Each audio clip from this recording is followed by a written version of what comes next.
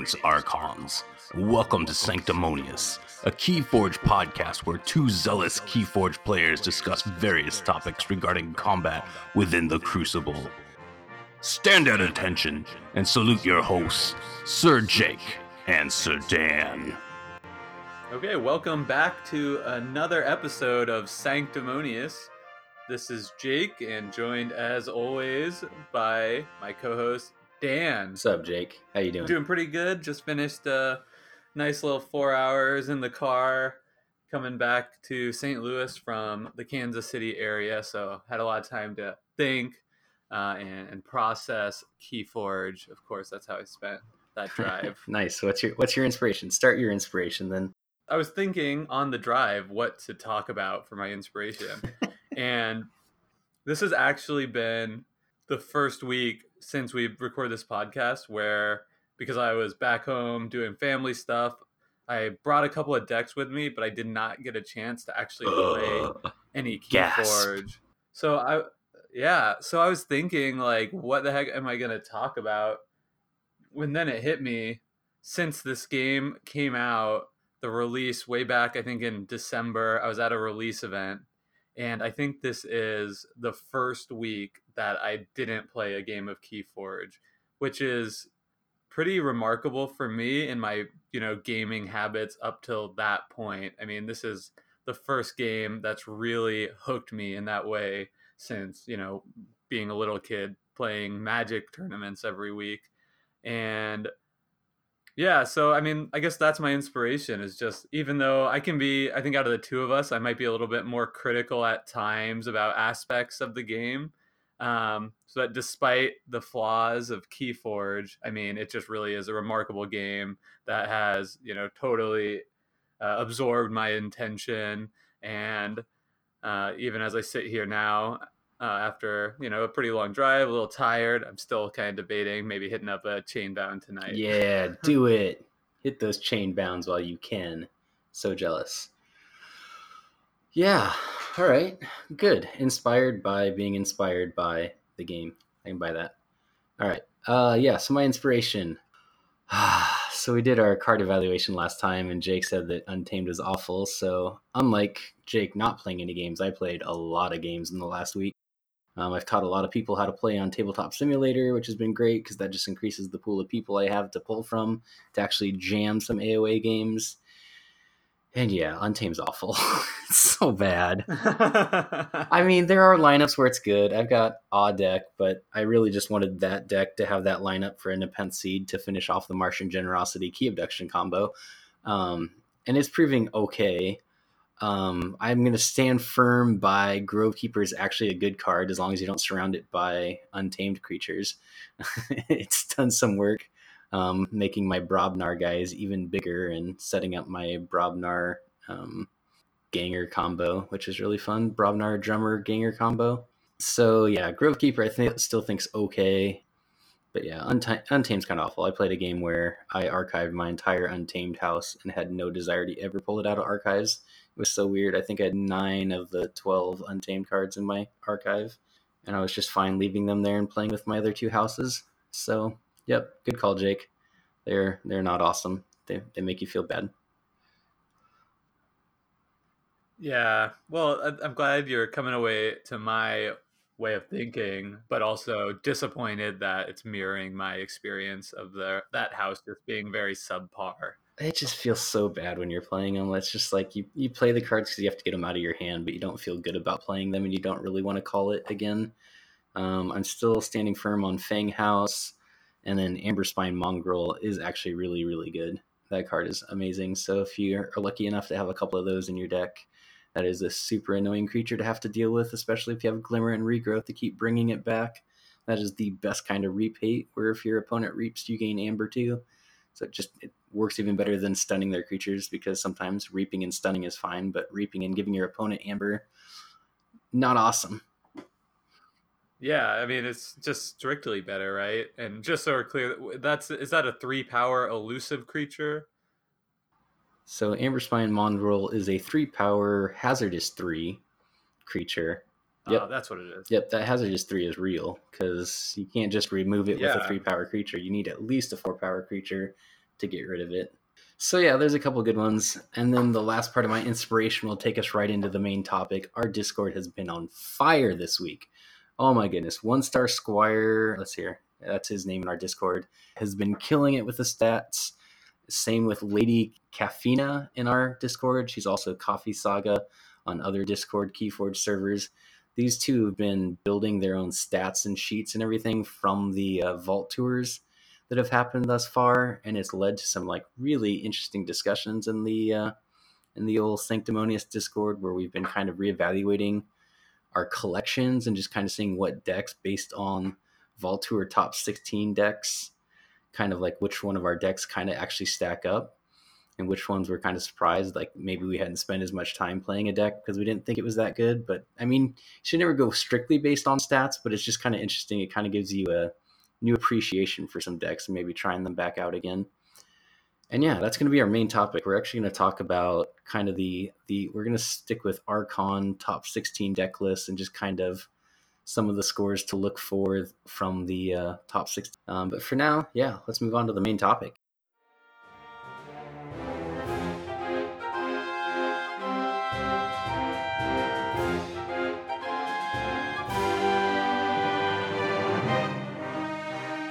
All right, so our main topic, like we said, we're going to be kind of looking at what makes a top 16 deck list, what kind of stats are kind of common throughout all the decks that make it into the top 16. You'd kind of think there'd be a bit of a variance, but after looking at the numbers, they all pretty much hold true to the same kind of, the same kind of numbers. It was really, really interesting. So before we jump into the numbers, why don't we, in case people aren't familiar with the type of stats we're talking about, can we give them a little quick primer on where these numbers are coming from and how they can see them about their own deck? Yep, so you read my mind. So we're going to be referencing decks of Keyforge. That's what we pulled all of the stats from. We like decks of Keyforge. The stats rating is pretty solid. But the one that we really like is the ARC rating. The ARC rating really seems to do a good job of kind of highlighting deck strengths and weaknesses and just kind of giving you a good idea at a glance about what a deck can do. I mean, as is the case with all decks, you actually need to play it to figure it out. Some of the the ratings aren't like block stock. This is exactly what the ratings are. There's definitely cards and deck lists that make them function differently. But for the means of comparing that many decks, we use that as the baseline. And the one we're really going to focus on is the ARC. So the ARC is the 4 letters, AERC. So A is Amber Control. It represents the amount of amber that deck can deny your opponent for forging keys. Lost and stolen amber is counted at a 1-to-1 ratio, while captured amber and increased key cost is counted at a 2-to-1 ratio, as those can be reclaimed or avoided. Expected amber. This rating is an approximation of how much amber you can expect a card to generate. Does not take the ability of creatures to reap into account unless they are special skill that will usually generate extra amber, like a Dew Fairy. Some cards that are difficult to play have their base amber reduced, and some cards that immediately allow the use of creatures have amber added on the assumption creatures will be used to reap. And we found that these are the 2 biggest ratings to really be cognizant of, but we'll dive into that a little bit more here in a second. Artifact control is the R. Artifact control is increased by cards that destroy enemy artifacts or deny your opponent use of them. Destroying the artifact is worth 1.5 points. Using an enemy artifact is 1 point, and delaying artifacts is a half a point. Creature control is C. Creature control is increased by cards that damage, destroy, or disable enemy creatures. Special abilities that encourage using a creature to fight contribute extra depending on the ability. 1 point is approximately equal to destroying 1 3-power creature or stunning 2 creatures. And the D, so this one's not actually in the AARC, but it factors in deck manipulation. Deck manipulation is increased by effects that allow you to play extra cards or reduce the number your opponent can play. It is reduced by cards that prevent you from playing or drawing cards, like cards that give chains or bad penny. So bad. 1 point is approximately equal to drawing 2 cards, archiving a random card, or preventing your opponent from drawing 2 cards. And finally, effective power of P. So while raw total creature power in a deck is a useful statistic, it has many flaws that effective creature power is made to address. For example, there are many powerful creatures with significant downsides like Cleafy Dragon or Gromid. These creatures have had their effective power reduced. Quick question.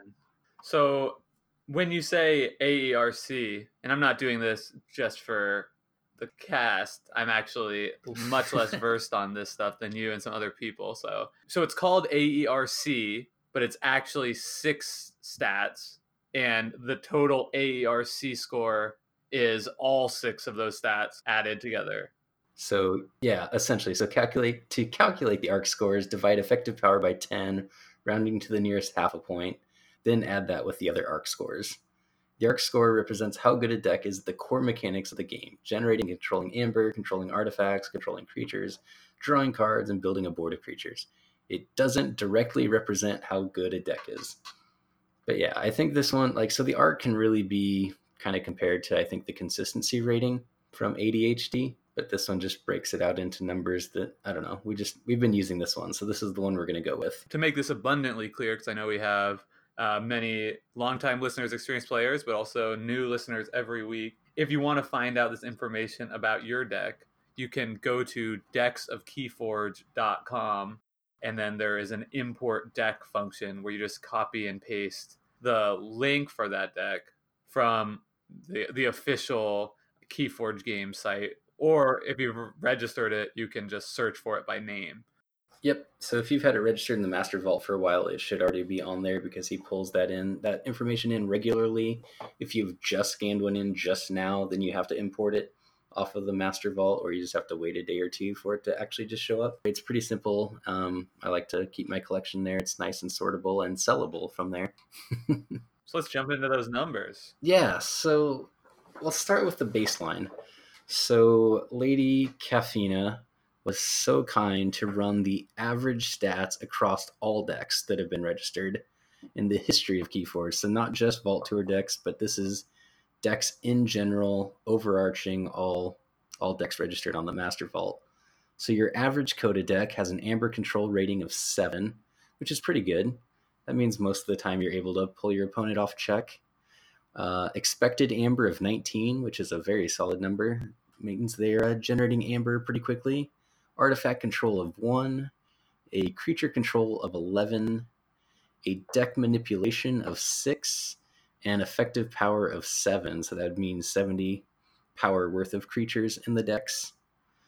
In comparison, AOA decks, and we do realize the numbers are not equal in this comparison at all because of, I think there's 150,000 or so decks being registered for AOA, and there's 900,000 registered for Coda. So these numbers could change, but right now Amber control is 1 point less at 6. Expected Amber is 1 point less at 18.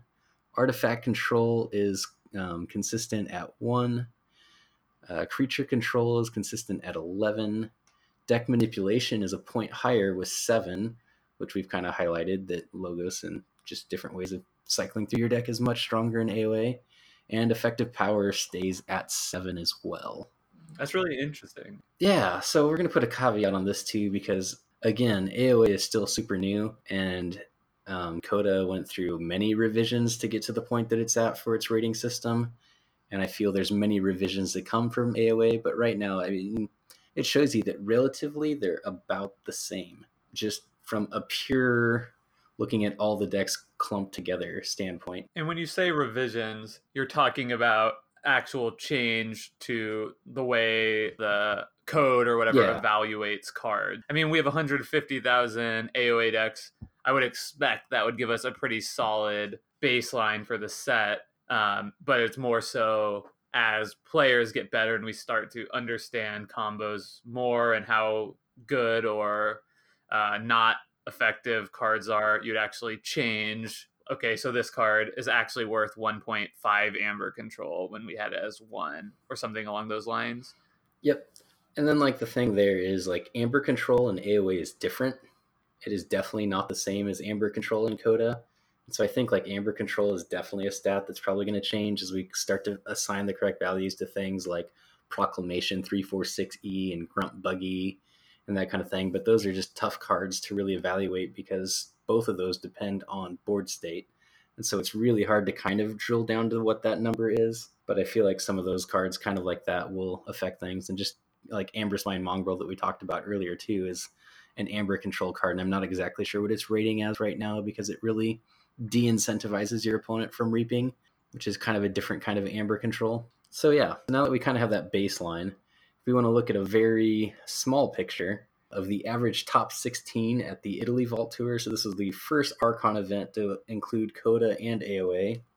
In the top 16, me and Jake both grossly overestimated how many decks were going to be there, and there ended up being two AOA decks in the top 16. One was a MGKA-NS, otherwise known as Martian Generosity Key Abduction Nepenthe Seed deck, which that makes me so happy. And then the other one was I think it was a Proclamation 346E Grunt Buggy deck. So those are the two AOA decks to come out on top and make it to the top 16. Otherwise, the rest were Coda. And that's not super surprising since the AOA set is so new. Just people have so much more comfort and practice with their Coda decks. We did have one Sanctimonious Discordian correctly predict two AOA decks, and that was Russell Rufino. So here is your well-deserved shout out and congratulations. Smug smile as you're listening to this right now. But anyway, so the numbers here, so Amber control of 12, so significantly higher than the average Amber in all decks. So 12 is double what the average AOA deck has right now. And then the Coda, it's like 5 over that. So 12 is a big number on Amber control. So Amber control is important, and you want a lot of it, apparently. Expected Amber, 25. Again, significantly higher than what the average deck has. 25 is a fast deck. Like 25 expected Amber just means that if you play through your deck once, you've probably generated about 24, 25 Amber. So like that's almost, well, no, that is more than you need to win a game, right? Yeah, that's exactly how much you need to win a game. 18. Yeah, so just by playing cards, you're gaining Amber, and you're making your way towards keys. So expected Amber 25, big number. Artifact control, half point. One of the things we noticed when we were comparing this to previous Archon events is the library access nerf worked. Since lands isn't being brought, people aren't as afraid of artifacts. But perhaps after the 346E and Grunt Buggy deck did so well, maybe we'll see that number go back up again to try to shut those out. Let's not misrepresent this. So that doesn't mean that people were less scared and brought less. That just means out of the decks that did make the top 16, there happened to be less artifact control there. Sure. Like, we don't know about the entire field. I didn't pull the info, but there was, again, she had a number. Lady Caffeina had a number for how many bait and switches were in decks versus how many library accesses, and how that number changed from the last Archon event before the nerf, and it was quite a difference. It's right here. So there were 2 library access in the top 16 in Italy. Oh, there we go. And there were 9 copies of bait and switch, whereas in the Denver, Schaumburg, and Eindhoven Vault Tours, all of those had 5 copies of library access in the top 16. So that's a significant drop-off, where they had 13, 4, and 8 copies of bait and switch, respectively. So it's actually had more copies in Italy than in 2 of the previous Vault Tours. Yeah, for bait and switch. So bait and switch is still alive. Shadow Steel is still good. Bringing your opponent from 7 to 5 and gaining yourself 2 is still a strong play. But yeah, it's not quite the play it used to be when you could, go back into check after forging your key and bait and switching somebody. But yeah, so that's like the big numbers. The SAS rating for the average deck that made it, so this would be the card quality plus synergy, plus or minus synergy. The average deck that top 16 Vault Tour Italy was an 88 rated deck. So that was the average, but the range goes from 81 to 103 rated. So that is a separate type of rating system that is also depicted for you when you register your deck at Decks of Keyforge. And that's one just out of my personal experience when I was tracking all my plays. That did not have nearly as much bearing upon how I personally evaluated a deck and how it performed than did the AERC. So I think, it might be good to give you an overall sense of card quality, but devoid of that context of how those cards, are interacting with the different facets of the game that you get in AERC, it's a little bit less telling of the deck overall. Yeah, no, those numbers, like the card quality rating is pretty solid. I think they've gotten into a good spot with Coda on that one, but as far as like AOA, again, it's super early. We're still trying to figure out what cards really are good and are not good, and that's going to keep fluctuating the AOA decks. But pretty much the thing we saw out of our Discord was that kind of seems like minimum of 80 for a Vault Tour deck. I mean, there's only one that was 81, but there's a couple 85s. Like, you do not have to have this like crazy like 90, 100 SAS deck in order to day 2 of Vault Tour. And a lot of these like 80s, mid 80s decks can be had for pretty good prices if you know what you're looking for and are looking for a deck that kind of fits the parameters that we kind of outlined. Going away from the central facet of this topic, I really haven't spent a whole lot of time looking at these decks one by one. I have briefly clicked through all of them, and the biggest takeaway for me was just that in general, these decks look like normal decks that you might run into the top tables of your local chain-bound event of like 8 people. This deck wasn't won by a double time traveler, or it wasn't won by the Martian Generosity Key Abduction combo. Decks that are just like so obviously above the power curve, which I do believe we saw at some of the initial Vault Tours. So I think that is a very healthy and exciting thing for the game. No, definitely. Like the winning deck, I believe, was Honk, the Beneficially Topaz, and it is a 91 SAS rated deck, Brobnar Dish Shadows. And yeah, when you just look at the list, I won't go through it, but it's kind of like, it's a good deck. It's definitely a very good deck. Obviously, it won a Vault Tour, but it's not like a deck where you're just like, oh my goodness, that looks super, super busted. Like no 4 routine jobs. Yeah, no 4 routine jobs. I mean, it's got triple Schuler, which is really good, but Schuler's way more conditional than routine job. There's double Nerve Blast, Bait and Switch, Finishing Blow. So I mean, you've got good Steel. You've got a Magda the Rat, 1 Urchin.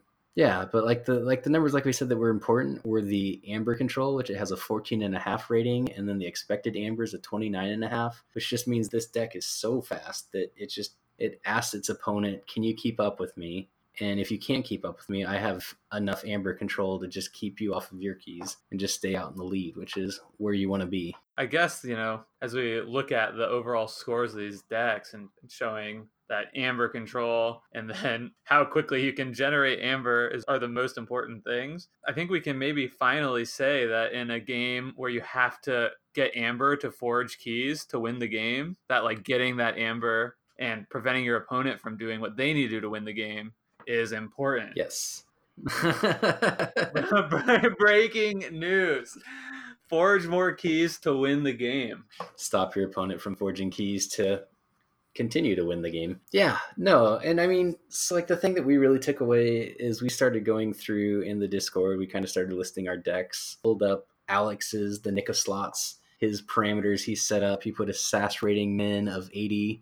So Decks of Keyforge allows you to kind of set parameters that you want to search for decks by. So you can limit it to just your collection and put whatever minimums in you want. So he did a SAS rating of minimum 80, an ARC score of minimum 60, an effective power of 65 minimum, expected Amber minimum 20, Amber Control at 9 minimum, and a deck manipulation of 9 minimum. The deck manipulation, I've heard it said that if you're at 5, that means there's a pretty good chance you're going to get through your deck once during the game. If you're at 10, you've got a chance, to maybe get through a time and a half to maybe 2 times. Like the higher the draw number, the deck manipulation number, the more likely you are to get through your deck and get through it quicker. Did you say the parameter was 5 minimum or 9 minimum? For deck manipulation, he was looking for 9, and I kind of like that too. I like the higher D scores because a lot of decks, you just want to draw through them as quickly as you can to play all the cards. Feels better. No, I mean, I definitely agree that's better. I'm just looking back at the mean top 16 and seeing that the D score there was just 5.5.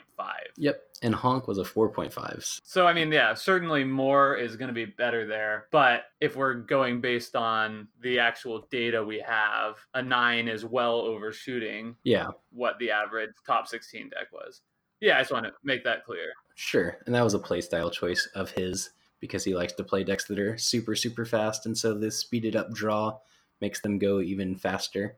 But yeah, those are so. I mean, like Jake said, I guess this wasn't as complicated as I really thought it was going to be. Like, we need to get John Madden in here, get some turducken. legendary football announcer. Score more points to win the game. Oh, so good. Effective Amber and Amber Controller, like the two numbers that you really want to focus on when you're trying to maybe select. So if you're planning on going to that Vault Tour and you're just not sure where to start with selecting your deck, start with those two numbers first. Find your decks that have the highest, like, kind of expected Amber plus Amber control, and just look through that list, see if there's any gems in there that you haven't really run yet, see if there is one that you've ran before but you just kind of fell out of favor with it. Try it again, because that's what a lot of people have been doing in our Discord, and people are coming back and going, whoa, with these new parameters we set and like my further understanding of the game, like these decks are really performing now. Really good advice. We're looking at hindsight. So I don't know if we want to get into this, but I'm thinking, like, taking a step forward, what does this tell us about the meta game as it has emerged? Looking at this top 16, I think how we have to think about the metagame in Keyforge is still something that people don't fully understand, certainly myself included.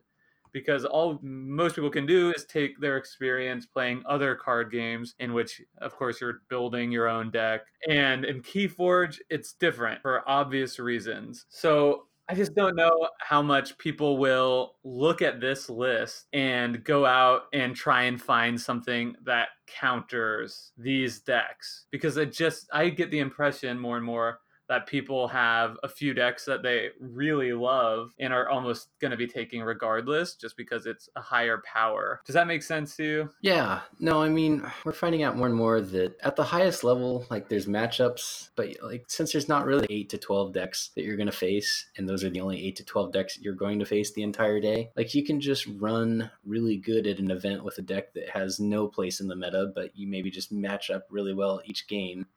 Or you have just like one of the perceived strong meta decks that's kind of steel heavy and fast, and maybe you just run into that one dude that's playing all capture dudes with a big sticky board and you just can't get through it and you get wrecked. I mean, obviously different decks play differently. Different houses do different things, but as we're sort of learning, looking at these decks, which did have quite a bit of diversity, the second place deck didn't have shadows at all, but it was still doing the same type of thing. Like, even though it didn't have shadows, it was still a racing oriented deck with good Amber control as well. So it's almost like, if anything, to me, these results show that the successful decks almost defy house and or archetype. It doesn't really matter how you get there, but at the end of the day, what matters is generating Amber quickly and hindering your opponent from forging. No, definitely. Yeah, so the second place one was a Brobnar Sanctum Untamed. It had 6.5 Amber control, which is a little bit lower, but it has 26 expected Amber, 0 artifact control, 10 creature control, and 1 deck manipulation. So again, it's another deck that's not really going to cycle through its deck super quickly, but everything it plays just kind of has an impact. And 4 Dust Pixies is a lot of Dust Pixies. It's interesting to me when we think about the meta here, because the decks are similar regardless of their house composition. It's almost like, that makes people even more inclined to play the deck they know is good, because it's going to be good in almost, any eventual meta, because the decks that are winning are more or less getting there the same way. Yeah. Especially after the nerf to lands, because that was almost the only other viable archetype outside of generating and stealing Amber. Yeah, just getting that off early and just winning the game before your opponent can ever actually play the game. Right. Yep. No, yeah, because again, this deck, it's a strong deck, 88 SAS, 53 arc, which is actually a little bit lower for an arc, but it has the tools. It obviously got there. The person that played it piloted it well, got a Vault Keeper to prevent some of that stealing, so they have to at least spend a turn to get rid of the Vault Keeper before they can start stealing again. I'd be interested if people generally agree or disagree, but it feels to me like almost the only relevant meta call in Keyforge right now as it exists is, do you want to play a deck that has artifact destruction, and or do you want to play a deck that is reliant upon artifacts to do well? Yeah, I can see that. I mean, you definitely set yourself up one way or the other. Because, we saw less artifact destruction in this top 16, which might make somebody inclined to bring out a grunt buggy proclamation type deck, Yep. which did do well here. So it's like I'm just trying to think like how does this meta work? So I could see that as being sort of like one avenue for people to express their expectation. I think the one number that really sticks out here is the expected Amber average of 25 of the decks that made it to top 16. Like all these decks were blazing fast. Like you just need to. I mean, there's a couple exceptions. There's one in there with a 10 expected Amber. There's one with a 15, and those might actually be the two AOA decks. I'm not sure. I know one of them. I know one of them's the AOA deck. Harley is the Proclamation Grunt Buggy deck that is just like a long grinded out game against your opponent. But it did show successful, so maybe that is a place. it top forward. How was that not successful? What I said that showed to be successful. If you are okay, how can I pivot? How can I run counter to do well? You might want to look at these two decks that did perform well despite not fitting in the trends of all the other decks. Yeah, no, it's fascinating. Again, yeah, the two big numbers, like we said, are pretty much the Amber control and the expected Amber seem to be the ones that are the largest, like above the average deck score. And so that's the one like all of our Discordians have kind of come together on and realized that that is probably the meat and potatoes of decks really is the Amber control and the expected Amber, which I guess shouldn't shock any of us as we so eloquently put it before, because I mean you need Amber to win the game. So if you I think that maybe that should have just been a one sit against many. Like, Amber is good. Amber is good. Don't worry about anything but Amber. Don't worry about having like that Uber 100 rated SAS deck in order to compete at a Vault Tour. Find a good 80 something plus deck. We've kind of all come to the conclusion in the Inner Sanctum that 80 plus is a good deck. And then if you get the right arc score with that, I mean, you don't even need the arc score. If you just have a good 80 something deck that generates Amber well and controls Amber well, like you're probably set up pretty good. Go out there, get your reps in. I think we all kind of said that we like a little bit bigger creature power just to stick to the board a little bit better. That tends to win games too, and you can just kind of stick a bigger board. But for the most part, yeah, just find a deck that you like, find a deck with good Amber control, find a deck with good expected Amber, and jam those games. The game seems to be in a good place. If you're somebody who wants to compete and thinks that you can't because of prices of deck, that's probably not the right attitude to have. It's definitely one that I've had at times, and even now I'd still say Archon, straight up Archon is still my least favorite format. I really like sealed. I really like adaptive, things that I think can be more skill intensive in testing. But for a player who is a little bit more skeptical about that format, the result at Italy is definitely something that I took to be a huge positive, because I don't have tons of expensive decks I bought on the secondary market at all, but I think I do have one or two that fall within that criteria. So yeah, I'll be exploring those more for sure.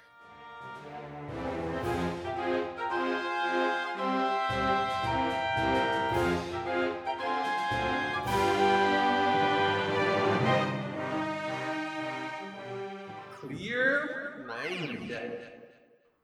All right, today's Clear Mind is another fun rules interaction, Duma the Martyr and various shenanigans. So Duma the Martyr is a Sanctum card. It was a rare in Coda, and I believe it's still around. And he's a 3-power, destroyed, fully heal each other friendly creature and draw 2 cards. And our example here is going to be Grenade Snib. So this came up a few weeks ago. We ran out of time in our card evaluation cast to really get to talk about it there, so we moved it. But yeah, now with the new ruling on Archimedes, we know that different effects can interrupt other effects. So where this becomes kind of fun and interesting is, say, something like Grenade Snib is out there. Grenade Snib is a 2-powered Brobnar creature that says, destroyed, your opponent loses 2 Amber. So let's set up the scenario that Duma and Grenade Snib are both on the board on your side of the table. Somebody plays an Ammonia Clouds to deal 3 damage to everything.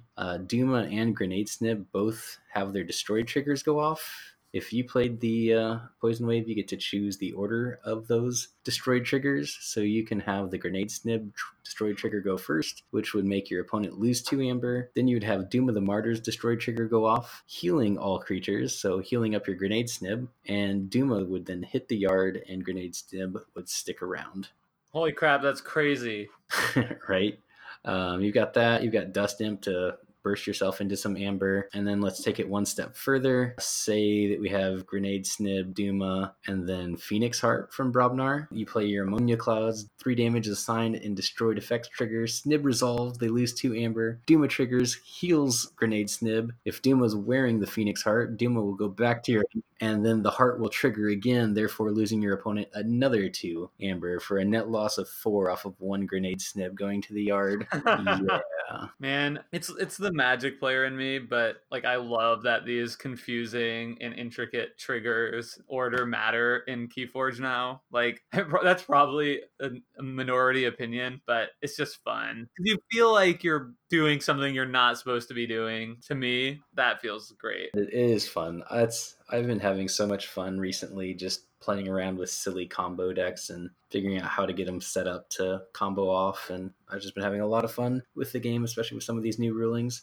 But yeah, I think that's it. Final announcements. We have the business cards in. I've sent those out to quite a few people so far, and thanks for sharing pictures that you received them and everything. Hope you guys are enjoying those. If you do want... They look great. Yeah, man. If you want a copy of those, just let us know. We're happy to mail them out to you. The final t-shirt designs, we're still taking some orders on those. So if you're still thinking about it, let us know. Finally, we are doing the Gimme That Gamma deck giveaway. I'll be doing the drawing for that sometime this coming week. So if you have not yet registered, you should still have a couple of days after this episode comes out to get in the drawing, and all the details for that are in our previous episode. Perfect. Thank you, Jake. Yeah, Gimme That Gamma. Let's go. All right, yeah, you can find me. I'm Danissomeone on Twitter. That's DANISSOME in the numeral 1. And that is also my Twitch handle. Again, I apologize. There's been no Twitch streaming because Coda is all TCO right now. And I just haven't gotten around to streaming TTS games, but maybe I'll start doing that so you guys can see some of the silly AOA decks that I've acquired. Yeah, I think Tabletop Simulator is way better to watch anyway, so we should definitely get that going soon. Sure. You can find me on Twitter at Jake Fried, JAKEFRYD, and on Twitch as well. I'm meaning to get my Tabletop Simulator set up this week, and I also just recently picked up Mario Maker 2, so I'm going to be streaming some of that as well. Give me a follow, come hang out, and we will see you next week. Later, you guys. Archons of the Crucible. The new meta is upon us. Age of Ascension has landed. Tabletop Simulator is the Crucible. Join us in the Crucible and forge those keys.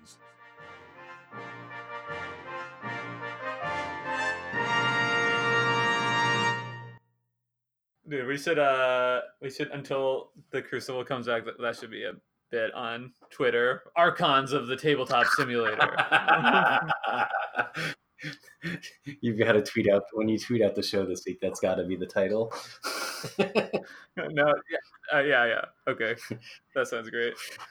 All right, man. All right.